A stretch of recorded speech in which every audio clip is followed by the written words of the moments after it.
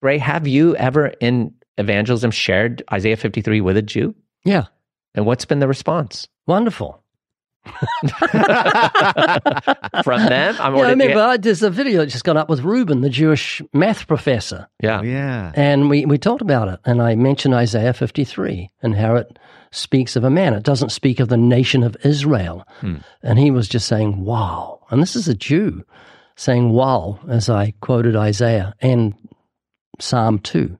No. By the way, if you have not listened or if you have not seen that video, I really urge you to go to YouTube and look it up. It is really, really good. The man almost begs for salvation at the end of the interview. Yeah, beautiful. It really was. It's one of the best I think you've ever done, Ray.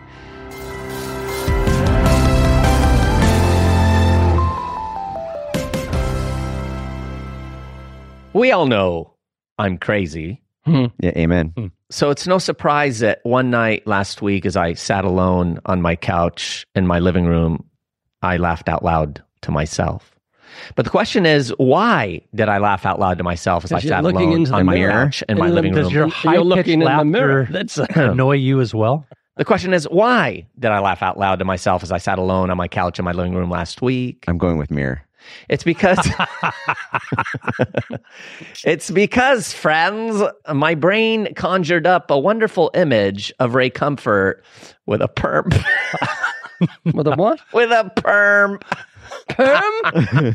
What are you talking about? That I was just going to tell you. I just written down here that I accidentally took 3 of my wife's supplements. So Wait, what? You really yes, so did? I'm getting a perm. Yeah, see, it was appropriate. Ray looking like Keith Green. Ray, did you you guys know back in the day, like perms were the thing. I mean, guys were. Well, we getting better perms. explain what it is. It's a permanent curl that you get in here, but it's not permanent. Yeah, It's like what you've got. It is. seriously, if I let my hair go, it would Ray, be perm. did What you have would a happen? perm, though? Wait, if I let my hair go? Yeah, I want to know what would happen with easy. Well, Would you it be guys a know. fro, like a Middle Eastern fro? You guys know my hair doesn't grow out; it grows up. Basically, I think it'd be just do so it. cool to have a huge fro. I was thinking about it the other day. You see guys walking down the street and they got a fro. I think that's Yeah. very cool. Yeah, Just you think could have like a a Brillo rad pad. 80s like flat You'd top. never get a head injury. I know. Kid and play. It's I funny. bet you can grow a landing pad up there. When people, but it's funny though when people have like big hair and get rid of it, they look like half the person they were. Well, you're already like half a person. We want you to grow to It's like my dog. When I give her a bath, she like disappears. She's like a not- rat. yeah. You clean your dog? Well, I'm That's not like why- you, Mark. I'm a clean person. Seriously, I was thinking yesterday. I wish I had a dog shower. I'd shower my dog every day if I could. Really? Anyway, Ray, back to your perm. You take the dog in the shower with you. That's what I do. No way. Yeah, I always No. do that. So much easier. That's just There's not no right. panic from the dog. They just stand in the corner looking terrified. You spray the, you send the shower towards him or her, and it's all over, and they're thrilled. Yeah, I'm not into that, Ray. Yeah. Now, Ray, perm. Did you ever, Ray? Seriously, get a perm? No. Ugh. What do you think? I'm crazy? I didn't Oh, have what I hair would on do. my. I just didn't brush my hair when I was in my late teens. It was just hanging on my shoulders and sun bleached. Kind of looking like seaweed. Seaweed. How many guaranteed YouTube views would it take to get you to have a perm right now? Oh, Seriously, I'd do Ray. it for 1 million views. There you go. You heard it here. Ray, why don't you grow your hair out like really long? He grows his ear hair out. Because I'm out of Like really I'm out of my teenage years. I've grown up. No, that would be Yeah, so cool to see with long hair. Really? No, not really. You made me shave my mustache off when we were in Israel. Oh, that was the greatest joy of my life. Terrible. Seriously, because I detested your mustache. That's no secret. Everybody knows that. And but I honestly I could not believe my eyes when you walked out the next day from your hotel room and your mustache was gone. I was like, Are you saying moustache? yeah, it is mustache. Moustache? That's how I say mustache. My mustache. nose is so important it had to be underlined. Ray, when was the last time you were completely clean shaven, though? I know that you cut it down really low, but you can still see In the stubble. late 20s, I tried 8 times to grow a mustache and it wouldn't come through. It was pathetic. It's like you get. No, but remember when we were in Israel and you came out with your mustache? Yes, day? and I had breakfast in the morning, and as a teenage kid that really really love me? He says, you don't look like Ray Comfort Yeah, anymore. remember? And I was just shattered. He was terrified. And then my wife didn't like it either. She said, grow it back. She was pretty Did she angry. really? Oh, yes. I had to have trained nasal hair to fill in the gap. She wasn't happy with me when you got back home, huh? Well, it was me, not you. She'd never Well, I made you do it. Yeah, well, you didn't make me do it. You just strongly suggested. You don't do well with peer pressure. Knife to my throat. You really don't. Prove it. Did you ever have a mullet, Ray? A mullet? Yeah. No, that's disgusting. Those are in right now. Oh, it's horrible. I saw Like half of our listeners have mullets. Yeah. That means half our listeners are Canadians. Oh, they're awful. Mullets were big in Canada They're big right now. back in the day. I know. Everything goes round in circles. Oscar, don't you do it? 'Cause you're I've into told my everything wife- that's in. You're into No, everything that's that's not in. true. Wow. I did tell my Pretty wife true. that during our 2-week break in December, I might grow a mullet. No, please. Oh, boy. I think your hair's like mine, though. It will just curl, be Yeah, this it little wouldn't puff work. in It the wouldn't back. work. Yeah. Mark, mullet? No. No. You never did a mullet back in the 80s. Kirk did a mullet. I'm not a mullet guy. I don't know if it was a mullet, it was just a bush behind him. No. You know who had Someone the that worst touched it. mullet ever? I think was Mel Gibson. He had a pretty nasty mullet. And That's business in the front, party in the back. Yeah. Business. What Rachel used to say this, they used to use this acronym. You're not going to remember it. No, it was that party in the front, business in the back. Business in the front. Party in the back. Something like that. I feel like Albert Mueller BFLM. needs, Albert Yeah, Mueller something needs like like a pseudo character of himself called Albert Mullet. And it's like this younger, like rebellious rock and roll self. That would be Stop funny. it, That'd be Oscar. good. He's gonna make us take his episode off Albert Mullet. off our list. The Adventures of That's Albert funny. Mullet.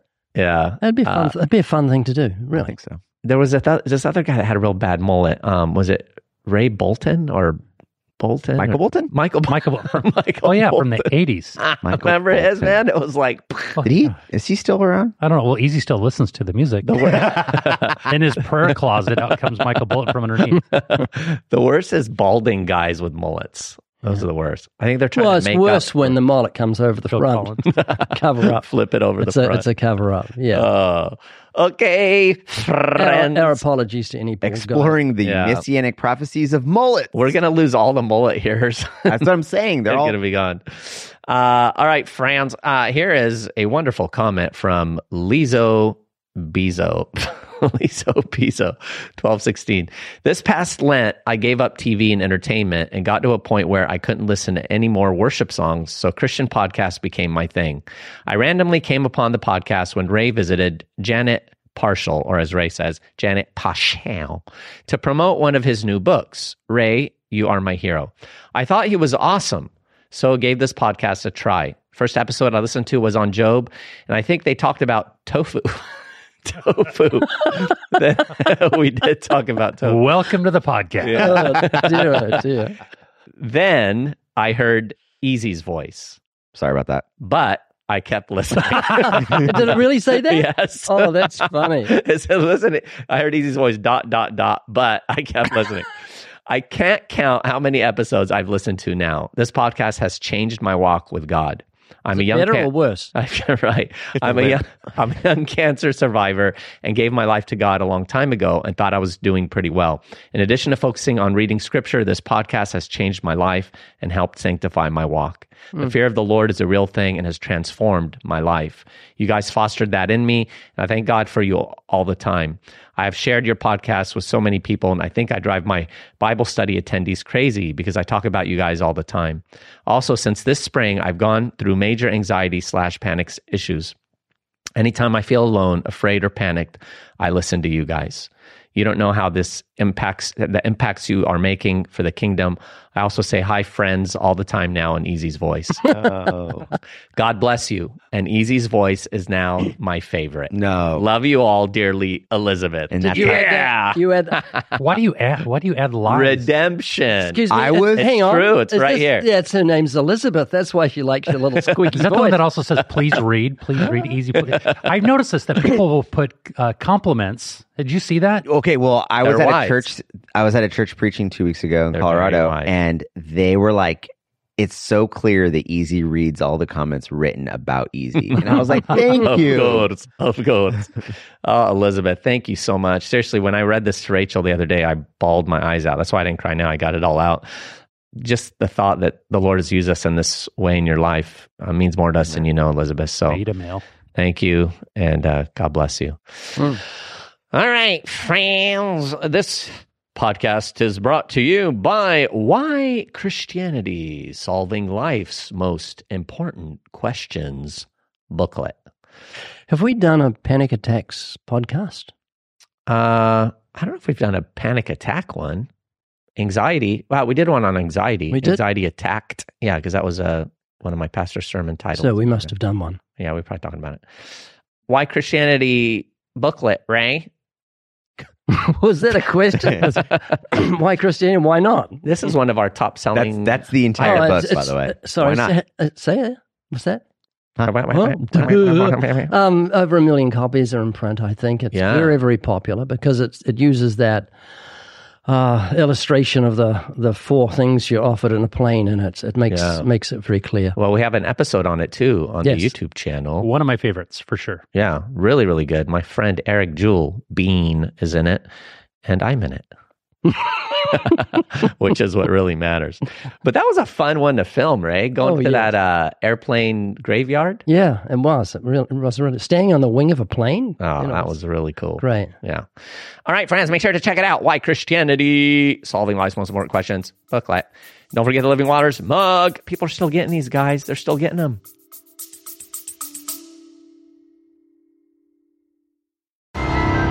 Hey, listener, have you ever imagined yourself having a box of goodies for you to give away to every friend, loved one, non-believer that crosses your path? Well, now you can get one.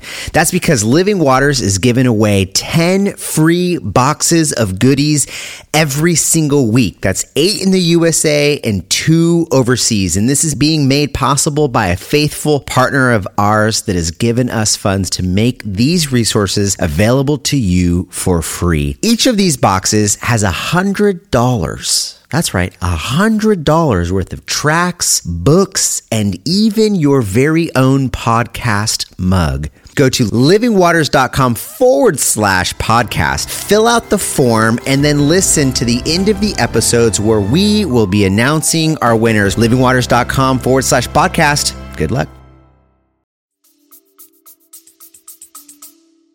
My son ordered one yesterday, and Sue came up to the office and said, "How often do you see your son, Noah?" And I said, "Every day." Noah ordered it? Yeah, Noah ordered one, Noah. paid for the shipping and everything. And, how cool. And Sue goes, "I can't have him pay for this. Go get it." I go, "Well, now all my kids want one." Thanks, Sue. In case you're a listener, if you're the kind of person that needs water to survive, the Living Waters mug is for you. Yeah. Give the mug a hug. But wait, there's more. Yeah. Yes, there is. Don't forget the Evidence Study Bible, all at livingwaters.com. Ooh, good. All right, friends, time to get started with the show. I'm so excited about this. Psalm 53 is one of my favorite psalms, and so neat to get into. I've been digging into it all week and memorizing it. Imagine if you prepped for Psalm 53. Yes, friends, today we are exploring the Messianic prophecies in Isaiah 53. Now, we were going to do this a week or so ago, but we put it off because this is such a hallowed ground of Scripture. I mean, all Scripture's hallowed ground, but this is super special. Yeah, and I was thinking how when we approach it, we've got to handle it with white gloves. Yeah. Because it's so special. It is special. And especially when you consider the fact that Isaiah wrote Isaiah. Ray, seriously, you guys say it like that? Yep. I had to relearn it when I came over here. I think Rachel finally changed her ways in that regard. Mm-hmm. That's pretty annoying. Isaiah. What's wrong with that? Isaiah. You don't feel that's unnatural to say like that? No. Let me hear you say it. Isaiah. Yeah. Anyway. That was my gladiator voice. Yeah. But he wrote it around 685 BC, so almost 700 years before Christ came. Honestly, guys, I know we're going to jump into it, but I just want to say at the outset, I don't think you need anything else in the pages of the Old Testament besides Isaiah 53 to demonstrate that Christ is who Scripture tells us he is. Well, God would disagree Yeah, with you. I was thinking that, but I didn't want to say it. Yeah. But no, I see what you're saying, though. I'm Where you're saying, coming from, yeah. I'm saying in terms of, being able to recognize, like, how can you not realize this is Jesus? Specificity. That's what it has. What's that? It's specific. It's Yeah. very, very clear. Specificity, yeah. Did Yeah. I say that wrong? No, Oh. I misheard you. But, I think I watched a video once where someone in Israel was going up to people. Yes. Yeah. Yes. Tell us about it, right? It's a guy that loves our ministry, and he was just reading Isaiah 53 to people and saying, "Where is this from?" And they said, "It's obviously the New Testament." But it wasn't. It was the Old Testament. Yeah. And I actually watched a video this morning, not many views, but it was a guy who's street preaching, I think in New York, and he was reading Isaiah, and nobody was listening to him. It was just, and suddenly two Orthodox Jews stopped and listened to him. Wow. And they said, "That's talking about us, the Jews." And he says, "It can't be. It can't be." And he told them why it can't be. Yeah. It would make no sense in that context. And you see verses too within Isaiah that make a differentiation between, and usually they'll say that because it says the servant of the Lord. And there's times when Israel is called the servant of the Lord, but you see in there where there's a differentiation made between Israel and the servant. They're mentioned both within the same text. Are you going to read it to us? Isaiah 53? Starting from Isaiah 52, verse 13, because that's right. The context I have that in my notes. Yeah. Hey, Scotty, I'm hearing the resonance in my voice now. It's coming back. I like it. Oh, no. We've got 40 minutes of easy now I'm going to talking. talk more. We've been trying to adjust these mics. But yes, you're right, Ray. We go back to 52. Unfortunately, sometimes, with verse breaks, we don't get full context. What was the coffee break in the Old Testament? Yep. But let me just say this real quick, and then I'll let you guys jump in. I know I see Oscar there, just ready to jump in. Yeah.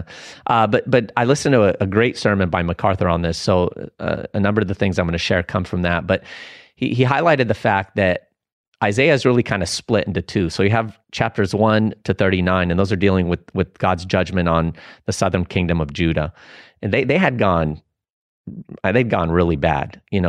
God had talked to Judah about how they went, further than even the pagan Gentile nations went. And then we know they went into captivity to Babylon. There were 3 phases in that regard. And then chapters 40 to 66 deal with salvation for Israel.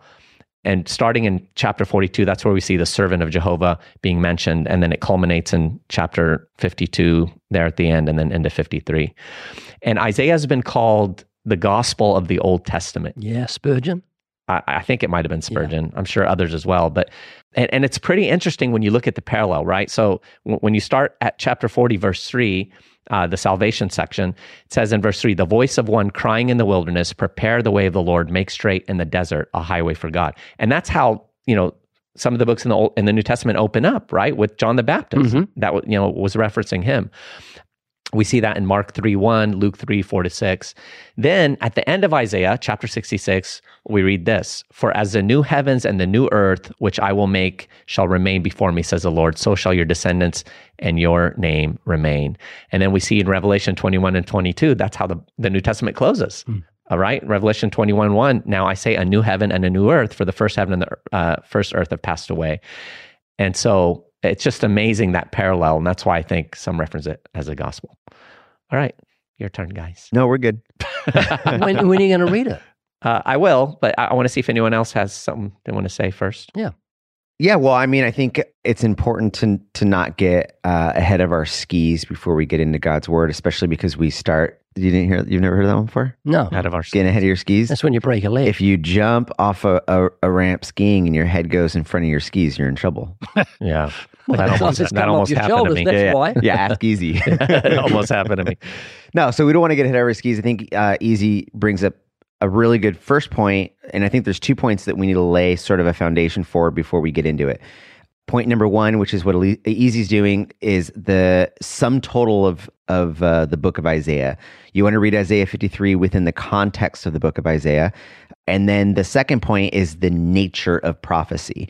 Since we're focusing specifically on the prophetic nature of Isaiah. So point 1, just to summarize what Easy is alluding to, which is where does the book of Isaiah fit in the grand narrative of redemptive history? it sits within a Babylonian exile. And it's important to recognize that as Isaiah writes, as actually all of the authors of the Old Testament wrote, they saw themselves in the context of the Exodus story. And so everything related both back to the Exodus story, and it alluded to something looking forward of a new kind of Exodus. And so you almost have like 3 Exodus stories happening interwoven with each other. You've got the Exodus story with Moses and God's people from Pharaoh. And then you've got this new Exodus story in which Isaiah and the Jewish people are being exiled to Babylon, and they're waiting for a new kind of Exodus where they will return back to the promised land. And they're repeating all of the similar sins that were happening in Egypt. People were getting comfortable. They were becoming too much like the culture around them. They weren't living faithfully as exiles to the glory of God. Once they are removed from exile and headed towards the promised land, they very quickly forget about the goodness of God and his salvific work in their lives. So he's talking about past tense, the Exodus story, present tense, the Babylonian story, but he's also talking about a future exile in which we are living post-resurrection of Jesus, in which we are living as sojourners and exiles in this world, waiting for the second coming of Christ. And so all of these things are sort of at play in one story. Yeah. Which also leads me to the idea of prophecy. I think, unfortunately, a lot of people think of prophecy as like this fortune telling, like, you know, there's these codes. And so they try to build their own Excel spreadsheets, and they try to create a rubric to be able to go, look, I've calculated all of the prophetic words, and here's the sum total conclusion, whether that's prophetic language towards Jesus or future prophetic language. And that's simply not the way Isaiah or any other prophet would want you to read what they wrote. That's also not the way Christians in the New Testament or Jews in the Old Testament would have read prophecy. The biggest clue is they didn't have Excel, right? So step one, you're doing something wrong. But more than that, what they saw, instead of trying to think of prophecy as a rubric, they saw prophecy as a way of understanding the role or the place in which they were in God's redemptive story. Yeah. And so all of these Old Testament stories are how Christians and Jews would understand their own story. It's put it this way, the Exodus story is to the New Testament and Old Testament people what pop culture is to us today. It's how they told their own story. So here's the best example that I can give, and then I'll shut up. In basketball culture, we've got stories, and we tell our own stories in the context of basketball stories. So imagine one day you and I are going to go play basketball easy, and I say, I'm going to put up 81 on you today. Easily. But what would 81, do you know what 81 references in basketball culture? 81 points, Kobe Bryant. Oh, yeah, of course. Yeah. So here's the thing. If somebody heard me and they misinterpreted my language, they'd be like, that's prophecy. Oscar's going to put up 81 points against Easy. And let's say I don't. I only put up 20. Then they would have to reinterpret. Well, maybe he meant he's going to, over the sum total of all the games they play, put up 81 points. And then if they didn't get that, they'd think, maybe Oscar's descendants would put up 81 points against Easy's descendants. You see, they would be misinterpreting the language that I was using. What I was trying to do was use culture to tell a story that I wanted to demolish you. In that same way, the authors of prophecy are using Old Testament language to tell a new story. That's how we have to read prophecy. That's how we should read Isaiah 53. So that's the rubric. That's the narrative. I don't know what rubric. I think rubric cube. What if I said a Rubik's codex? cube. I had to look it up. Did you, codex. Mark? Do you know what rubric is? Yes. Yeah, of course. Oscar, what if I said I was going to put 100 on you? Where would that be from? That would be Wilt Chamberlain. Yeah, good. All right, enough of that. No, good stuff, Oscar. Thanks for giving us that background. All right, here we go. Isaiah, begin again in 52:13 to 15, and then we'll jump into. You go into a deep voice. Yeah. Behold, my servant shall deal prudently. He shall be exalted and extolled and very high. Just as many were astonished at you, so his visage was marred more than any man, and his form more than the sons of men. So shall he sprinkle many nations. Kings shall shut their mouths at him. For what had not been told them they shall see, and what they had not heard they shall consider. Now into Isaiah 53, verse 1. Who has believed our report, and to whom has the arm of the Lord been revealed? For he shall grow up before him as a tender plant, and as a shoot out of dry ground. He has no form or comeliness. And when we see him, there is no beauty that we should desire him. He is despised and rejected by men, a man of sorrows and acquainted with grief. And we hid, as it were, our faces from him. He was despised, and we did not esteem him. Surely he has borne our griefs and carried our sorrows. Yet we esteemed him stricken, smitten by God, and afflicted. But he was wounded for our transgressions. He was bruised for our iniquities. The chastisement for our peace was upon him, and by his stripes we are healed. All we like sheep have gone astray. We have turned everyone to his own way, and the Lord has laid on him the iniquity of us all. He was oppressed and he was afflicted, yet he opened not his mouth. He was led as a lamb to the slaughter, and as a sheep before its shearers is silent, so he opened not his mouth. He was taken from prison and from judgment. And who will declare his generation?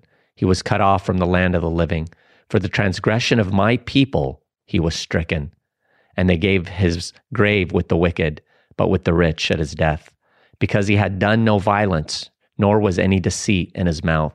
Yet it pleased the Lord to bruise him. He has put him to grief.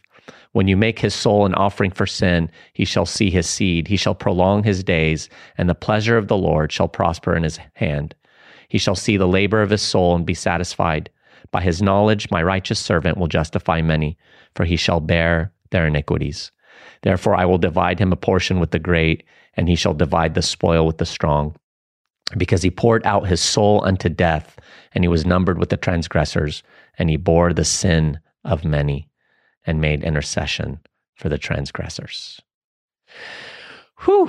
How many times have we read that? But still, every time it's filled with so much freshness, and I think that deep reminder of what Christ endured for us. Yeah. It's all about the cross. Amen. The horror of the cross. Yeah.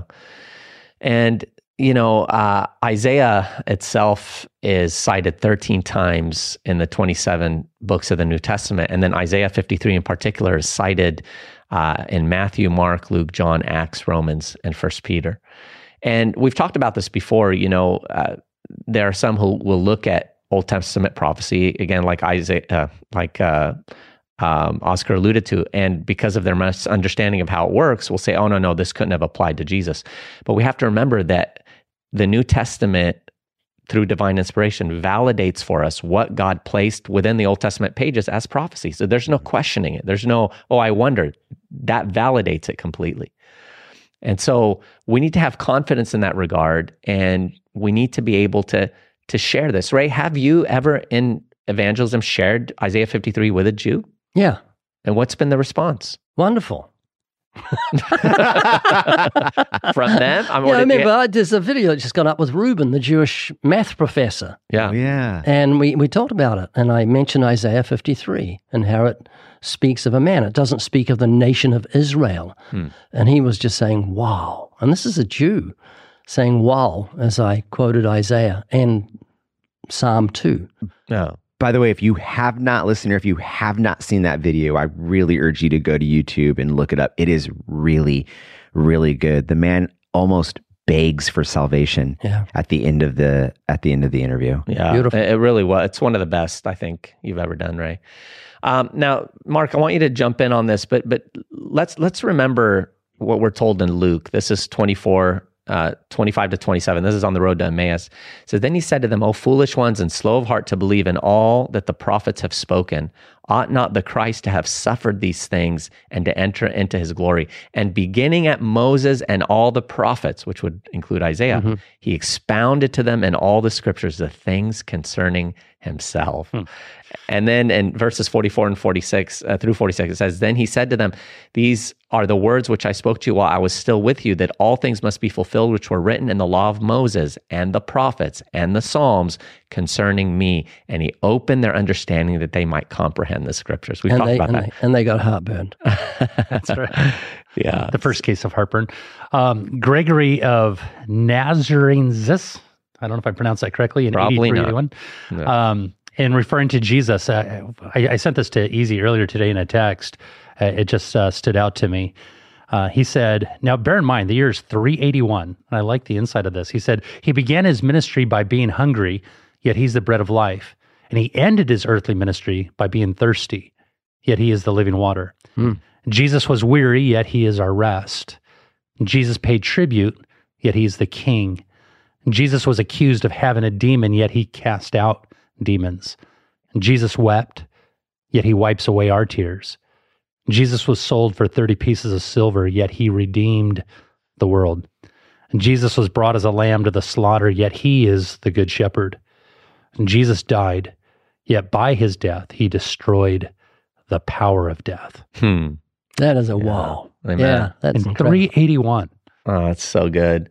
I love what James Montgomery Boyce said. He said, the cross stands as the focal point of the Christian faith. Without the cross, the Bible is an enigma and the gospel of salvation is an empty hope. Yeah. It all goes back to the cross. And I think that, like Paul said, I knew nothing among you except Jesus Christ and him crucified. That heartbeat behind what fuels us as believers, recognizing that it all revolved around the cross. That was the pinnacle of all of God's redemptive history, for mankind that was laid out ahead of time. And he did that, for us. And so, what I'd like to do, John Piper broke down. Juan Pipertos. He's Hispanic. He broke down Isaiah 53. And I want us to just look at each little point here and just talk about it. So first he talked about the servant. The servant, he said, knew the purposes of the Lord. He said in the middle of verse 11, it says, by his knowledge, the righteous one, my servant, will justify the many. What does by his knowledge mean? It means that the first work of the servant was a work of knowing. It means that the servant was not taken off guard by the will of the Lord to crush him. He knew it and he agreed with it. So guys, we know in Gethsemane, Jesus was crying out to the Father, if there's any way this cup can pass from me. But ultimately, we know that was Christ kind of manifesting, the realities of the cross that was coming and the wrath of God that he was going to bear and the separation from the Father, whatever that really means. It's hard for us to fully comprehend it. But he had knowledge that was his mission.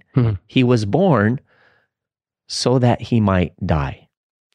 And so let's just talk about that a little bit. I mean, every episode that we see in Scripture, Christ was aware of the fact he was going to the cross. In fact, he would tell the disciples, and they didn't understand it.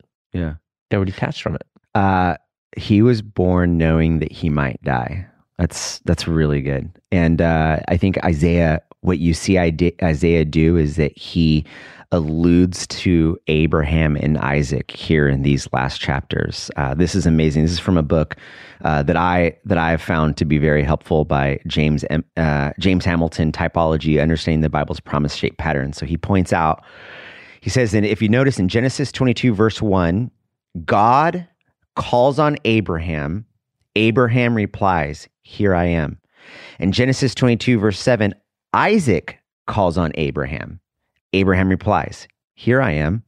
Genesis 22:11, the angel of the Lord calls on Abraham. Abraham replies, here I am. And then he points out in Isaiah 52, verse 6, so just before 53, it says this, therefore my people will know my name. Therefore on that day they will know that I am the one who says, here I am.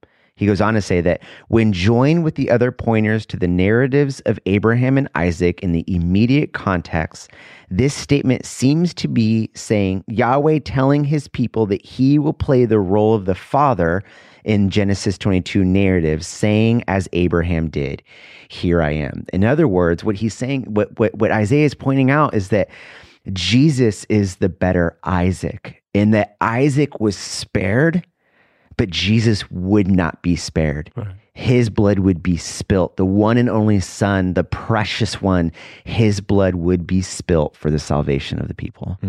Yeah. And Ray, I'd love you to just comment on this for a moment. Jesus said, "No one takes my life from me. I willingly lay it down." I mean, the willingness of Christ to do what he did for us.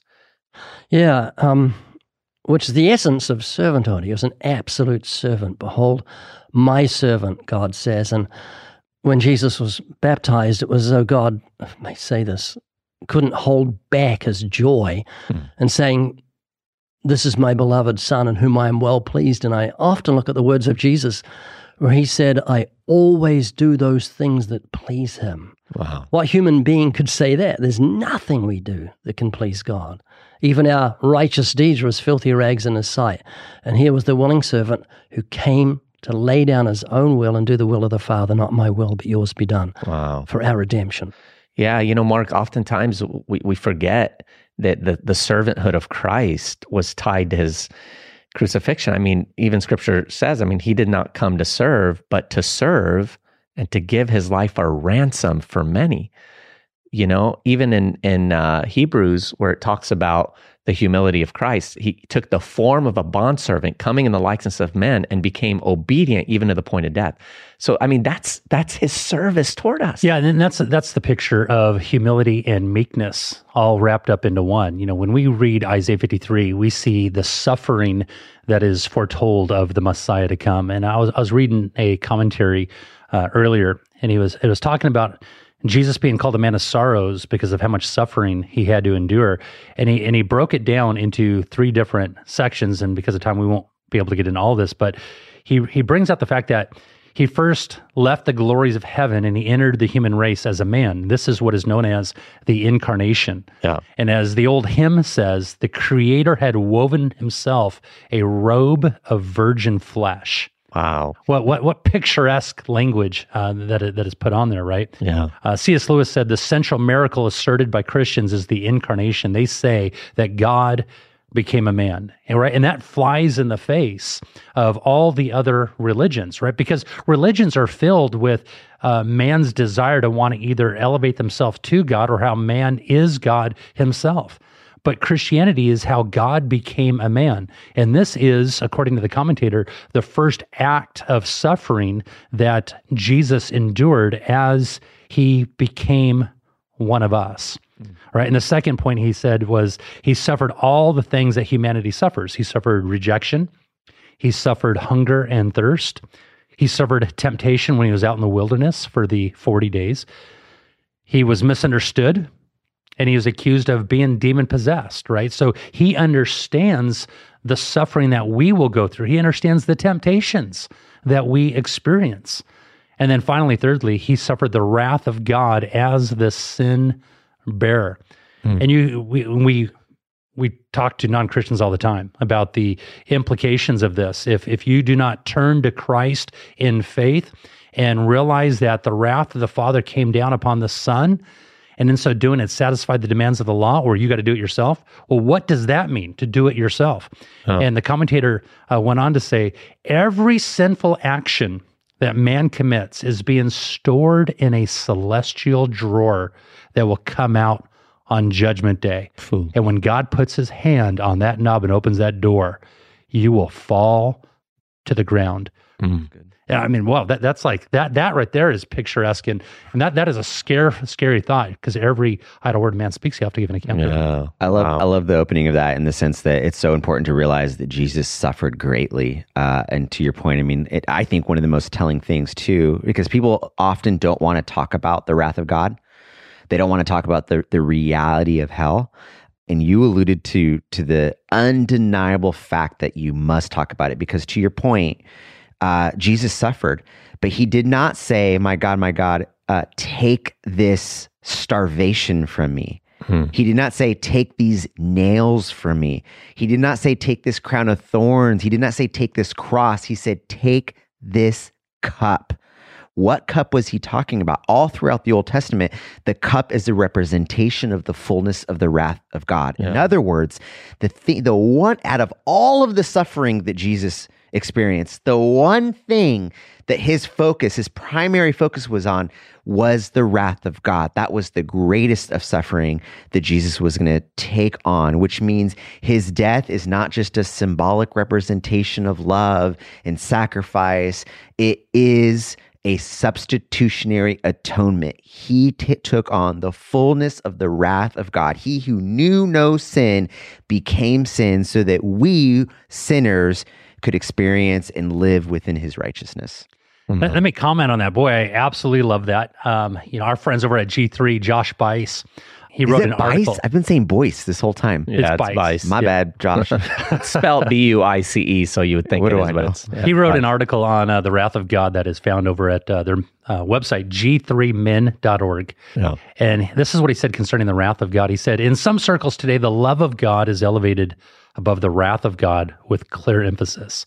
And that's a tragic mistake. Mm-hmm. It does not reveal the true nature and revelation of God as he has put on display in the pages of Scripture.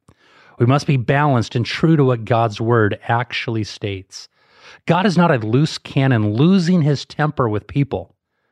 God's wrath is not a reckless rage, an uncontrollable anger, a senseless fury, or an unjust vengeance. The wrath of God is a precise and controlled response to the belittling of his holiness. Everyone who perishes under the wrath of God in eternity will not be because God lost his temper with them and mistreated them. On that day, everyone will know that God has treated them with precise justice. And 3 trillion years into eternity, every sinner who is cast into hell will still know that God has never mistreated anyone.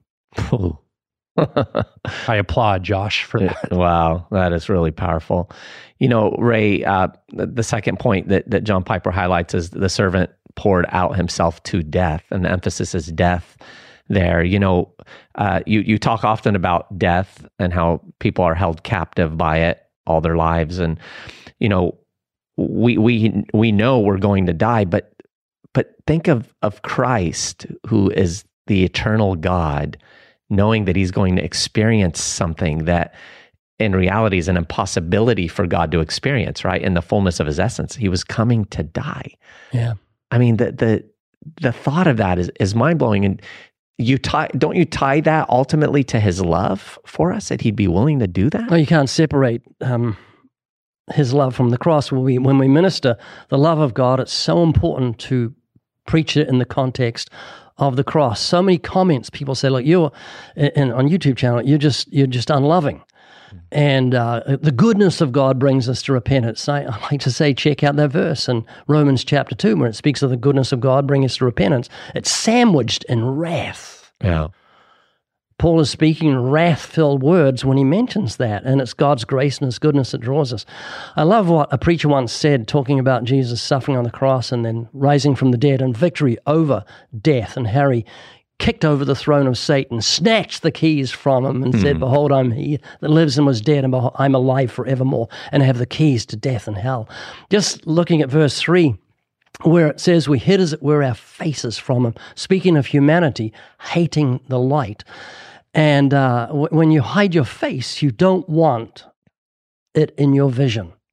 Get out of my peripheral, which reminded me of I know exactly where you're going. Exactly where Brian Reagan walking through the stand-up comedian walking through the first class and looking at people who have got their little laptops and they're saying, I'm making money right now. Right now? And he says, right now, bring me the head of a pig or something. And then he says, get out of my peripheral, because we're the riffraff going through first class. And he says, get behind that curtain and pull that curtain across. And that's how people are with Jesus. They don't want to talk about him. They want to think about him. He's not in their thoughts. They hide their faces from him. And it's because of the guilt of their sin. I love the way you put it, Easy. And it's actually what you just said is the stumbling block was and still is the stumbling block for so many Jewish people. It's the idea that God would die. That was the thing that was so, this idea that God dies is a scandalous idea. Same with Muslims.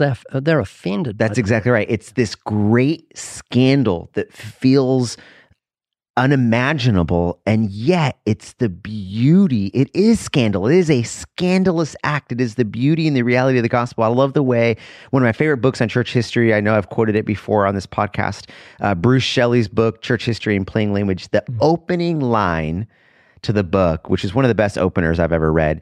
Christianity is the only major religion to have at its central event the humiliation of its God. Wow. Wow.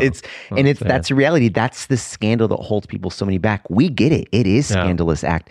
And yet it's also the most loving act that's ever been done. Yeah. I mean, it flies in the face of everything this world stands for. It's so counterintuitive. Yesterday I came across a video of an interview back in, I think, 1959 with the novelist Ayn Rand, as she wrote the book Atlas Shrugged. Atlas Shrugged, yeah. What a wicked, evil woman. Let me just say that book, when I was in the financial industry, that book was so popular. Yeah. It was like the book to read. Yeah, she's a very wicked woman. And basically, she was saying she's creating a new philosophy and saying that this whole concept of altruism, of laying your life down for other people, it's a bunch of nonsense. And I think it was Wallace he was interviewing, and he said to her, what are you talking about? Back in that day, right, that people had some sanity compared to today. And he goes to her, this is the foundation of our culture. And he talked to her about, Christ. He said, based on the teachings of Christ, that we lay our lives down, we love people, we give our lives away for others. And basically she went on this rant about how only people who deserve love should be given love. I mean, this stuff was insanity. This book sold like 10 million copies. Oh, yeah. One of Massive. the biggest selling books of all time. But it flies, again, in the face of the world. It goes against everything the world stands for. But this shows all the more the wicked, sinful, fallen nature of man. It's all about self versus a life that's given over to serve others. I want to quickly read a hymn that I was listening to earlier today by Philip Bliss. He was from 1838 to 1876. He was an American hymnist, composer, evangelist, Philip Bliss? and I've been teacher. saying Blass.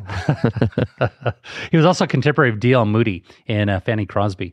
So the hymn goes like this: Man of sorrows, what a name for the Son of God who came, ruined sinners to reclaim. Hallelujah, what a Savior. Bearing shame and scoffing rud, in my place condemned he stood, sealed my pardon with his blood. Hallelujah, what a Savior. Guilty, vile, and helpless, we. Spotless Lamb of God was he. Full atonement can it be. Hallelujah, what a Savior. Lifted up was he to die. It is finished was his cry, now in heaven exalted high. Hallelujah, what a Savior. And when he comes, our glorious King, all his ransomed home to bring, then anew this song we'll sing. Hallelujah, what a Savior. Wow. Amen. That's so good. Wow, what a great place to end, Mark. We can't go through all that Piper laid out here. He talked about the servant bore the sins of many, the servant rose from the dead, the servant interceded for transgressors, the servant justifies his people, the servant bears the offspring in his death and resurrection, and divides the booty with the strong. But there's so much there. I mean, we really should have done like 4 episodes on this. But Mark, that was so good. And I hope that we keep what Christ did at the very center. D.A. Carson put it well. He said, I fear that the cross, without ever being disowned, is constantly in danger of being dismissed from the central place it must enjoy by relatively peripheral insights that take on far too much weight. Whenever the periphery is in danger of displacing the center, we are not far removed from idolatry. So may we keep the cross the center. Amen. May we recognize that what happened with Jesus was not accidental. It was a preordained plan of God. It is the very basis for our redemption. And may we continually proclaim the cross. May we lift up Jesus as Moses lifted up the serpent in the wilderness, so that he, through his death, as Isaiah prophesied, would draw all men unto himself. Well, there you have it, friends. Another one for the history books. Boy, I thought there's going to be no silliness after you just said all that. No, I think we could do a little bit of that. Yeah, don't forget to check out what I mentioned at the beginning, Why Christianity, Solving Life's Most Important Questions booklet, Living Waters mug, the Evidence Study Bible, all at livingwaters.com. Remember, guys, you're keeping us at 5 stars by your comments, your ratings, and don't forget to subscribe so that you can get prompts, and tell others, tell a friend. It's been a blessing to hear people say, hey, I'm telling everyone about the podcast. That's why it keeps growing. So do that. Why do we want it to grow? So more people can be encouraged and blessed and built up. Because Easy needs more comments. Sí, me gusta mucho comentitos. And don't forget, again, to send your comments to podcast@livingwaters.com. And there you have it. I don't think you said it. One of the most important things you can do is subscribe to the podcast. I did say it, but you weren't listening. Tricks the algorithms into helping us get more people to listen. Yeah. So thank you for that. They heard it, but you didn't. I said it. You weren't listening. Thank you for joining us, friends.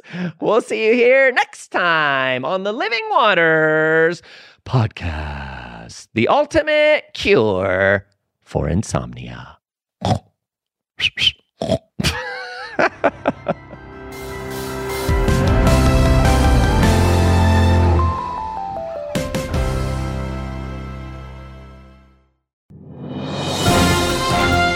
Winner, winner, chicken dinner. I have no idea where that ridiculous saying came from, but friends, we do have winners for the podcast giveaway. That is the Living Waters podcast. We have Angela from Yucca Valley, California, Yvonne from Crestline, California, Brooke from Clayton, North Carolina, Andrea from Anderson, Indiana, Elias from Pittsburgh, Pennsylvania, Becca from Lincoln University, Pennsylvania, Lowell from Yakima, Washington, Don from Charleston, Illinois, John from Ford, Australia, good on you, mate, and Dave from Willen Lane, United Kingdom. Congrats.